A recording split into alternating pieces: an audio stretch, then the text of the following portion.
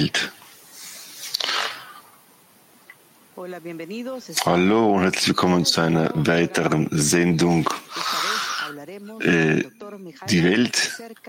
Heute werden wir mit Dr. Michael Laitman über das Thema der Seelenreinkarnationen sprechen.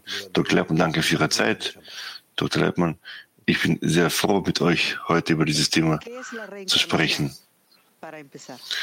Norma, was sind Seelenreinkarnationen?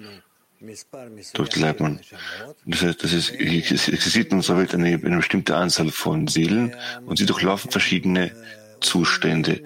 In den Zuständen, welche sie durchlaufen, werden als Reinkarnationen bezeichnet.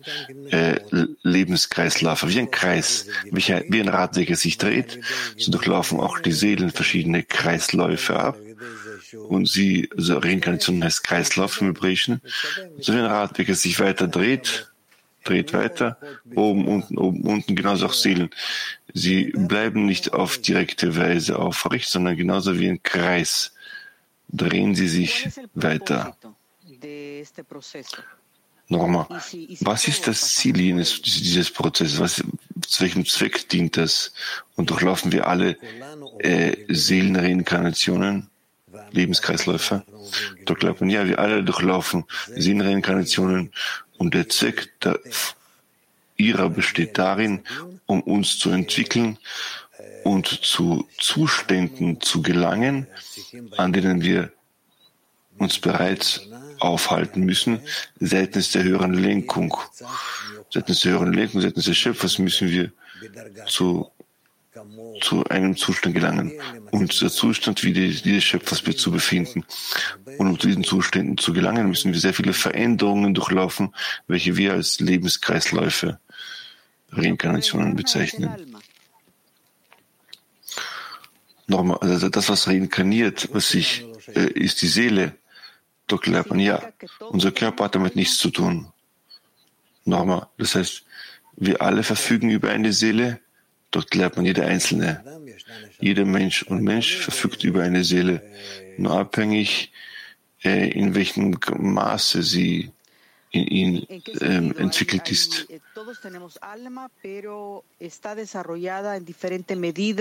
Nochmal, was heißt das? Wir alle verfügen über eine Seele, aber sie ist bei jedem auf unterschiedliche Weise entwickelt, entsprechend wie sehr er in diese Seele investiert hat. Dr. Laitman, absolut richtig, das ist korrekt, das stimmt. Nochmal, das heißt, wofür benötigen wir dann diesen physischen Körper für die Entwicklung der Seele? Dr. Laitman, damit wir etwas Konstantes haben, denn diese Reinkarnationen, diese Kreisläufe in uns verändern sich und die Seele schreitet ständig voran, aber der Körper währenddessen befindet sich, so wie wir ihn sehen, auf konstante Weise in einer statischen Form. Nochmal, das heißt, wenn das Ziel des physischen Körpers darin besteht, die Seele zu korrigieren, warum setzen wir nicht in diesem physischen Körper weiter fort bis zum Ende der Korrekturen? Dr. Laitman, es fällt schwer, sich ständig im selben Körper aufzuhalten. Wir müssen auch in ihm, im Körper, Unterschiede, Kreisläufe empfinden. Und wenn wir Lebenskreisläufe durchlaufen in unseren Seelen, so muss sich auch manchmal auch der Körper auch quasi einen Kreislauf durchlaufen, gewechselt werden. Nochmal sagen wir, wenn es ein Ende für den physischen Körper gibt, sagen wir im Alter von 90 oder 100, warum, wenn nach dem Tod, wenn die Seele sich zurückkehrt, warum kleidet sie sich wieder in einen neuen Körper ein? Dr. Laitman, denn scheinbar hat normalerweise die Seele unterschiedliche und andere seelische und unterschiedliche Bedingungen. Deshalb muss sie sowohl den Körper tauschen, wie auch das Umfeld. Und so geschieht es eben. Norma, in der Zeit des Übergangszeit des physischen Körpers zu zu einem neuen Körper. Wo bleibt dann die Seele? Oder gibt es keine Pause? Sofort erhält sie einen neuen Körper? Dr. Laitman, ja und nein. Ich muss hier dazu sagen, dass es mir sehr schwerfällt, diese Dinge in der Alltagssprache auszudrücken, weil wir haben nicht solche Dinge in unserer Welt. Aber die Seele ist ein Teil des Schöpfers, welcher zum Menschen gelangt, sobald der Mensch sie braucht und in der Lage ist, diese zu verwenden. Und der physische Körper hat damit fast gar nichts zu tun. Wir sollen nicht unseren physischen Körper mit der Seele verbinden.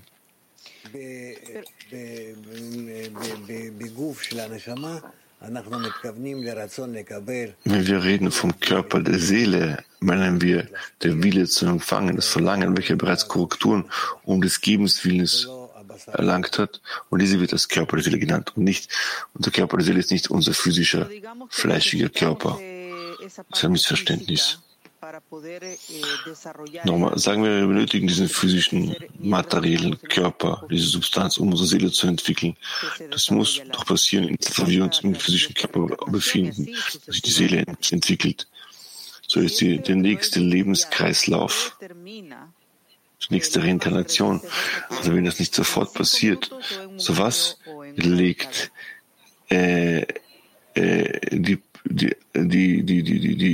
die Länge der Zeit ab, wovon 1 Jahr, 2 Jahre, 10 Jahre.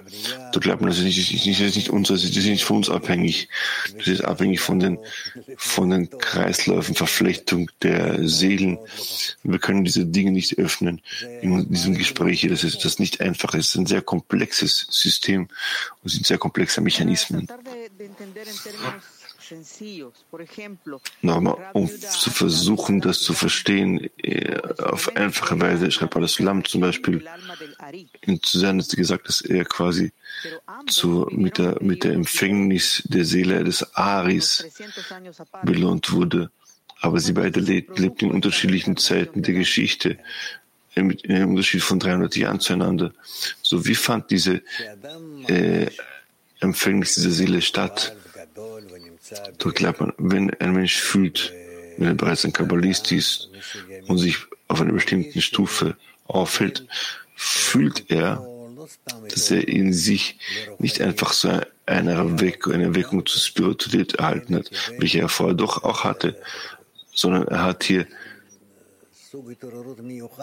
eine besondere Art des Erwachens erhalten, welche man als besondere Seele bezeichnet. Und als er das untersucht hat, hat er geprüft und gesehen, dass es die Seele Aris ist. Ja. Norma, Al-Sulam sagt im Artikel den Frieden über im Kapitel die Walze, die Kreislauf der Unterschiedlichkeit der Form, sagt, dieselben Seelen, welche von der Generation der Sintflut stammen, kamen auch zur Generation Babylons, vor bis zum heutigen Tage, sodass es hier in unserer Welt überhaupt keine neuen Seelen mehr gibt und auf dem Weg der Erneuerung der Körper, sondern nur eine bestimmte Anzahl von Seelen, welche kommen und sich immer weiter im Leben entwickeln und gleichen sich ständig in einen neuen Körper und in eine neue Generation ein. Was ist dieser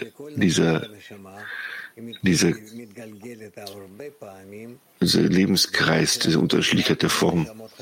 Da glaubt man, dass jede Seele oftmals reinkarniert und in unserer Welt es überhaupt keine neuen Seelen mehr gibt und wir auch gehen von Leben zu Leben weiter und fügen Mal für Mal unseren Seelen immer mehr Resultate, Auswirkungen aus den Lebenskreisläufen hinzu, aus dem, was wir leiden in unserem Ego, aus dem, was wir doch uns der Verbindung zwischen uns annähern wollen. Und so allmählich durchlaufen alle Seelen unterschiedliche Veränderungen Und so schreiten sie einer größeren, immer mehr größeren Korrektur näher. Nochmal, was mein Pater Sulam, wenn er schreibt, wenn er sagt, dass es keine neuen Seelen gibt. Warum gibt es keine neuen Seelen? Dort glaubt man, denn alle Seelen, die von der Seele Amarishons heraustreten, haben sich bereits in unserer Welt offenbart und haben einige Reinkarnationen, also Lebenskreisläufe durchlaufen. Jetzt befinden wir uns bereits in einer Zeit der Seelenentwicklung, welche wir als die letzte Zeit bezeichnen oder als letzte Generation bezeichnen. Und wir haben die Verpflichtung zu wissen, dass es an uns liegt, nur diesen Prozess unsere Entwicklung abzuschließen. Das heißt, vor uns steht die Verbindung zwischen Menschen und das wird auch zur Annäherung zwischen den Seelen führen und die Rückkehr aller Seelen zu einer Gesamtseele Adam Arishon. Moderatorin, also Norma, was ist Adam Arishon? Dort glaubt man, das ist die Seele, welche der Schöpfer geschaffen hat und sich dann in sehr viele Teile zerstreut, also zerbrochen ist. Und diese Teile befinden sich in allen Menschen, in allen Generationen aufgeteilt. Nochmal, wir lesen das, als die Seele Adam Arishons zerbrochen hat, sie sich in 600.000 Seelen aufgeteilt hat. Was sind diese 600.000 Seelen? Wie kann man sie zählen? Dort glauben, man zählt sie nicht. Das ist eine Zahl, welche aus der Aufzählung der Parzufim herrührt und jener Reshimot in der spirituellen Welt. Und nicht, dass hier die Rede von einer Zahl ist, dass jede Seele und Seele ihren Ort und ihre Zahl hat und dass es hier für sie aufbewahrt. Nein. Die Dinge verhalten sich nicht so, wie wir glauben. Nochmal, wie bildet man die Seele Amarishon von Neuem? Was ist dieser Prozess? Dort glaubt man, indem wir uns einander annähern, so wie es uns von der Torah aus quasi angewiesen ist, liebe den Nächsten dich selbst, so nähern wir uns einander, wir verbinden uns miteinander in Zehnern, in Hundertern, in Tausendern, in Zehntausendern, genauso wie es in der Torah steht, im Wochenabschnitt, in dem die Rede ist von Moses. Da steht dort geschrieben, dass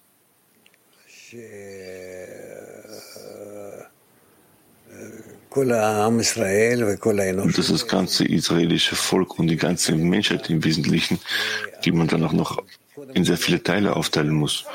Zuerst einmal das israelische Volk. Dieses muss in Zehnern, in Hundertern und Tausendern und Zehntausendern aufgeteilt sein.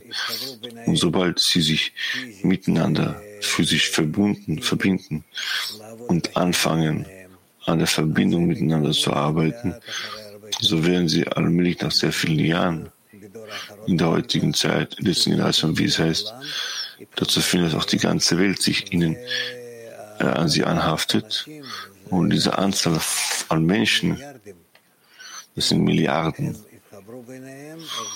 werden sich miteinander verbinden und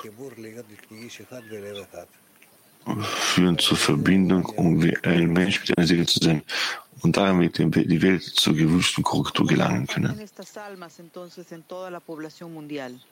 Nochmal, wie teilen sich diese Seelen auf, wenn so ist, in der allgemeinen breiten Welt und der Menschheit? So glaubt man, es gibt nichts Konstantes. Es gibt Körper, in denen sich die Seelen befinden, sich wechseln, austauschen.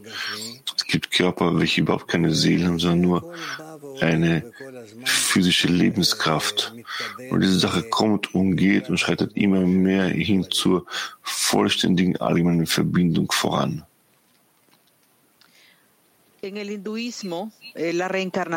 Nochmal, im Hinduismus Seelenreinkarnationen ein Teil eines Kreislaufs, welches Karma genannt wird. Im Buddhismus gelangt die Seele zum Zustand, welcher heißt Nirvana. Es gibt verschiedene Strömungen und Glaubensrichtungen um dieses Thema der Seelenreinkarnationen herum. Aber wovon wir aber sprechen, hier in Weiß der Kabbalah, wie kann in der Weiß der Kabbalah, wie findet jenes System der Seelenreinkarnationen, wie verhält sich das dort? Dr. Laitman, im Wesentlichen nicht so auf verwirrte Weise, auf große verwirrte Weise ist wie in anderen Religionen und Glaubensrichtungen. Es ist ganz einfach, das alles hängt vom Menschen selbst ab. Jeder Mensch ist ein Träger eines großen spirituellen allgemeinen Gefäßes und dementsprechend, wie sehr er sich der Mensch sich anderen annähert und aus ihnen ein allgemeines, kollektives System schaffen möchte, wie ein Mensch eine Seele, wie es heißt, so erhält er jene Schicht, eine Portion vom höheren Licht, welche es ihm ermöglicht, mit anderen verbunden zu sein. Und in dem Maße, in dem er danach strebt, zur Verbindung zu anderen zu gelangen, so ist in der Lage, so bekommt er in dem Maße auch eine höhere Seele. Norma. Und zu diesem Punkt zu gelangen, dass man eine größere, höhere Seele erhält. Was sind jene Korrekturen, welche wir in unserer Generation tun müssen?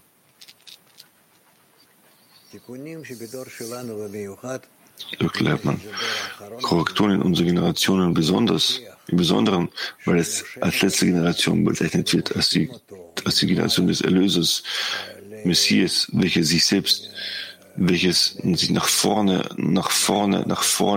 zieht oder von vorne angezogen wird, wie es heißt, Messias vom Wort Limschoch an sich heranziehen.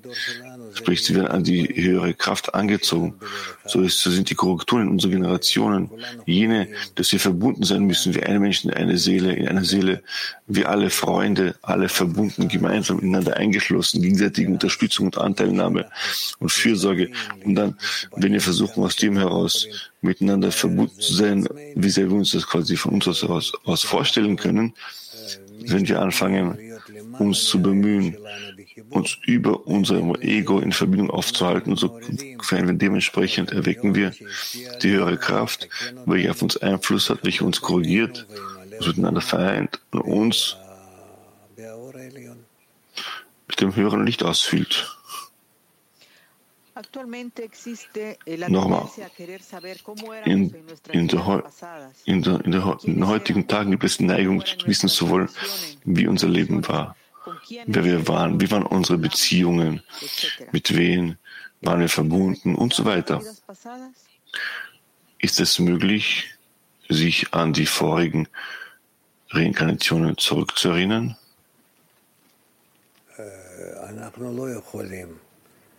Dr. Laitman, wir können das nicht. Aber es gibt auch solche Seelen, welche auch darüber geschrieben haben, über ihre vorigen Lebenskreisläufe. Aber das ist etwas ganz Besonderes. Manchmal ja, manchmal nein. Und das geht entsprechend dem Schicksal eines Menschen. Nochmal, sich an frühere Leben, Reinkarnationen zurückzuerinnern, hängt von der spirituellen Stufe des Menschen ab, welche er erlangt. Dort glaubt man gewiss doch einzig und allein davon abhängig. Nochmal, das heißt, nur Kabbalisten können sich an die vorigen Leben zurückerinnern. Dort glaubt man das mit Sicherheit, dass nur Kabbalisten das können. Was ist ein Kabbalist? Kabbalist ist jener Mensch, welcher den Schöpfer empfindet. Dieser Mensch als Kabbalist bezeichnet. Und die Empfindung des Schöpfers, was das allgemeine Kli ist, welches wir gemeinsam zusammenhalten können, welches man zusammenhalten kann und auf solche Weise verstehen, fühlen, ihn zu heiligen Preisen, mit ihm zu entwickeln. Ohne dem kann man nicht wissen, was der Lebenskreislauf ist und wie man sich anordnen kann, organisieren kann und wie kann ich mich selbst in diesem Lebenskreislauf wachrütteln. Ich muss es wissen. Ich muss das Fundament des Lebenskreislaufes kennen. Nochmal, jener, der sich bereits auf dem spirituellen Weg befindet, zu was für einer Stufe der spirituellen Erkenntnis soll der Mensch gelangen, um zu enthüllen, woher er kommt, von welcher vorigen Reinkarnation er stammt? Dort lernt man von der Stufe der Seele. Es gibt 5 Teile der Seele, der heißt Nefesh, Ruch, Neshama, Chaya, Yechida. Das heißt, der Mensch, um zu wissen, um mehr über sich zu wissen, muss der Mensch auf die Stufe der Neshama, sprich der Seele, gelangen. Nochmal, wir alle wollen zu dieser Stufe des Verständnisses gelangen, zu dieser Erkenntnis gelangen. Was fehlt uns, was braucht man, wie lange dauert das? Welchen Prozess müssen wir durchlaufen, um dazu gelangen? Dort lernt man sich über das Ego zu erheben. Und dann ist der Mensch in der Lage zu fühlen, wo er sich in der Spiritualität aufhält. Nur eine Sache, sich über sein Ego zu erheben. Nochmal. Das heißt, das passiert nicht von heute auf morgen. Das ist ein Prozess, welcher lange andauern kann. Dort lernt man, das ist ein langer Prozess und nicht einfach. Und der Mensch muss darin sehr viel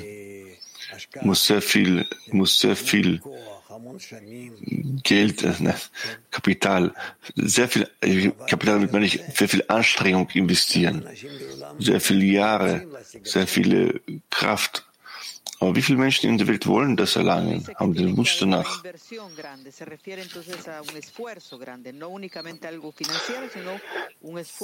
sagen, dass man sehr viel investieren muss, sich widmen muss, sich hingeben muss, reden Sie von großer Anstrengung, reden von keiner finanziellen Mitteln.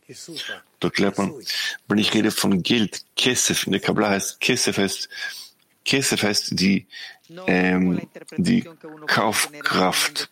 Das ist, wie sehr ich mich quasi in eine Sache eingebracht habe, investiert habe. Das heißt, das ist nicht so auf finanzielle Weise zu verstehen. Da glaubt man, ja, es ist anders gemeint.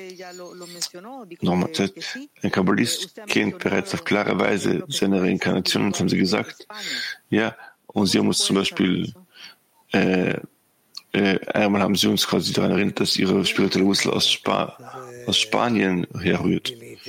Aber wissen Sie das? Da glaubt man, ja, auf solche Weise habe ich das quasi erkannt. Das heißt, ein Lebenskreislauf, ein Lebenskreislauf in Spanien hatte. Das sagt aber nichts aus. Es gibt Gruppen der Seelen, welche so genannt werden. Ja. Ich bin von dort.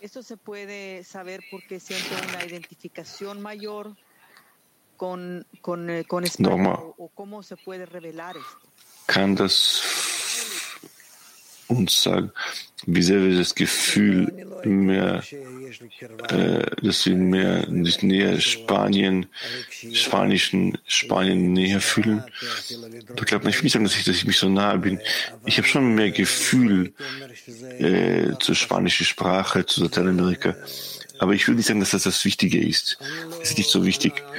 Ich kann damit nichts tun, nichts anfangen.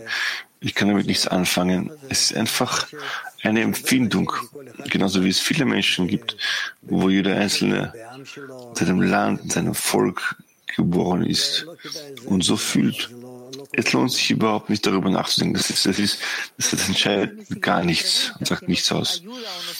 Nochmal, das ist genau meine nächste Frage. Hilft es uns oder stört es uns in unserer spirituellen Entwicklung, unsere Seelenreinkarnation, unsere Lebenskreisläufe zu prüfen? Da glauben, alles ist für den Menschen so angeordnet, dass es ihn weder stört noch hindert. Alles ist so angeordnet, damit er sich mehr und mehr zur Verbindung mit anderen Menschen sehnt.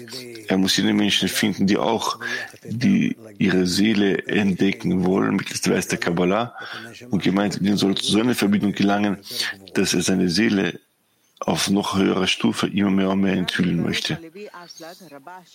Norma, der Rabash, Baruch Shalom Alevi Ashlag, schreibt in seinen Briefen, im Brief 700,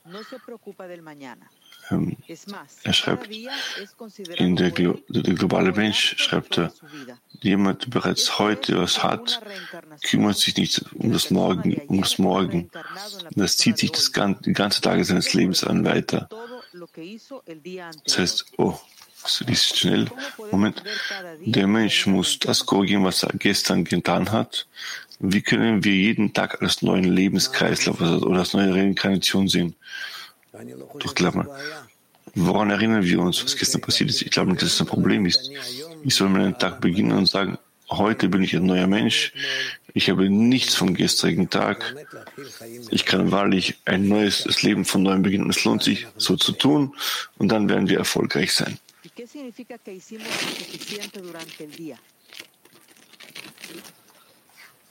Was heißt das, dass wir für den heutigen Tag etwas verdient haben?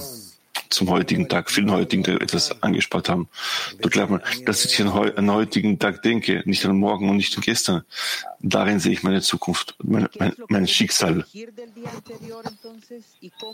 Moderatorin, was müssen wir von heute auf morgen, was müssen wir heute von gestern korrigieren und wie können wir uns um das Morgen kümmern? Da glaubt man, von gestrigen Tag muss ich nur die Unterstützung nehmen, wenn ich sie habe, und für morgen muss ich mich ausrichten, dass ich fortsetze. Aber Hauptsache ist, was ich heute habe, was heute vor mir steht, was heute wichtig ist. Und die Hauptsache ist, dass im heutigen Tag, in jedem Augenblick, ich im Laufe des Tages mich mehr und mehr in größerer, stärkerer Verbindung mit dem Schöpfer entwickle. Nur Rav Yehuda Ashlag, Kabbalist Sulam, schreibt in der Einführung des Rasfirot im Punkt 155, dass jeder Mensch von Israel im Endeffekt, es jedem Menschen Israels versprochen ist, dass er alle großen Erkenntnisse erlangt, welche der Schöpfer im Schöpfungsgedanken für die Geschöpfe angedacht hat, um sie in den Genuss zu bringen. Denn derjenige, der in diesem Kreislauf es nicht erreicht hat, wird es im nächsten Lebenskreislauf erreichen, bis er es schafft, den Gedanken des Schöpfers im Gedanken an ihn zu vervollständigen. Wie viele Kreisläufe kommen auf uns zu und was legt diese fest? Wie viel Lebenskreislauf durchläuft der Mensch? Da glaubt man, der Mensch weiß nicht, wie viel Lebenskreislauf er durchläuft. Auch im Laufe des Tages, das hat mit dem Tag nichts zu tun. Durchläuft er sehr viele Zustände, Lebenskreisläufe. Trennung, Annäherung mit allen anderen Seelen. Und deshalb können wir nicht die Zahl der Lebenskreisläufe oder Reinkarnationen zählen. Die Hauptsache für uns ist es immer nur an die Verbindung zu denken. Die Neigung, uns zu verbinden, beschleunigen wir unseren Prozess und verbinden uns auf richtige Weise mit der endgültigen Form der Verbindung. Und das ist der Gedanke, welcher der Schöpfer uns angedacht hat. Im Punkt 155, dort glaubt man, ja genau, das ist der Gedanke, in den wir vertieft sein müssen. Norma, und zum Abschluss, Dr. Laitman, eine Frage, welche die Menschheit bereits seit vielen hunderten Jahren neugierig macht. Was passiert mit den Beziehungen, mit den familiären Beziehungen, mit den Familien, im Prinzip, wenn wir die Welt verlassen, wenn ein Mensch quasi stirbt, treffen wir wirklich jene Verwandten, die nicht mit uns sind? Wenn ja, wenn wir sie antreffen, unsere Verwandten, die gestorben sind, auf welche Weise nehmen wir sie wahr und erkennen wir sie?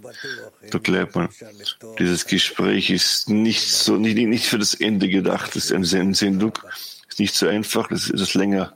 Lassen wir das bitte fürs nächste Mal.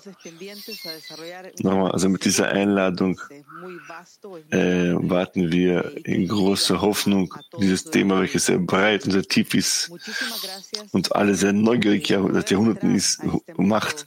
Vielen Dank Ihnen für die Möglichkeit Ihrerseits, uns in diese Welt einzudringen, für jene, die es nicht kennen, um etwas mehr darüber zu wissen, und bis zur nächsten Sendung.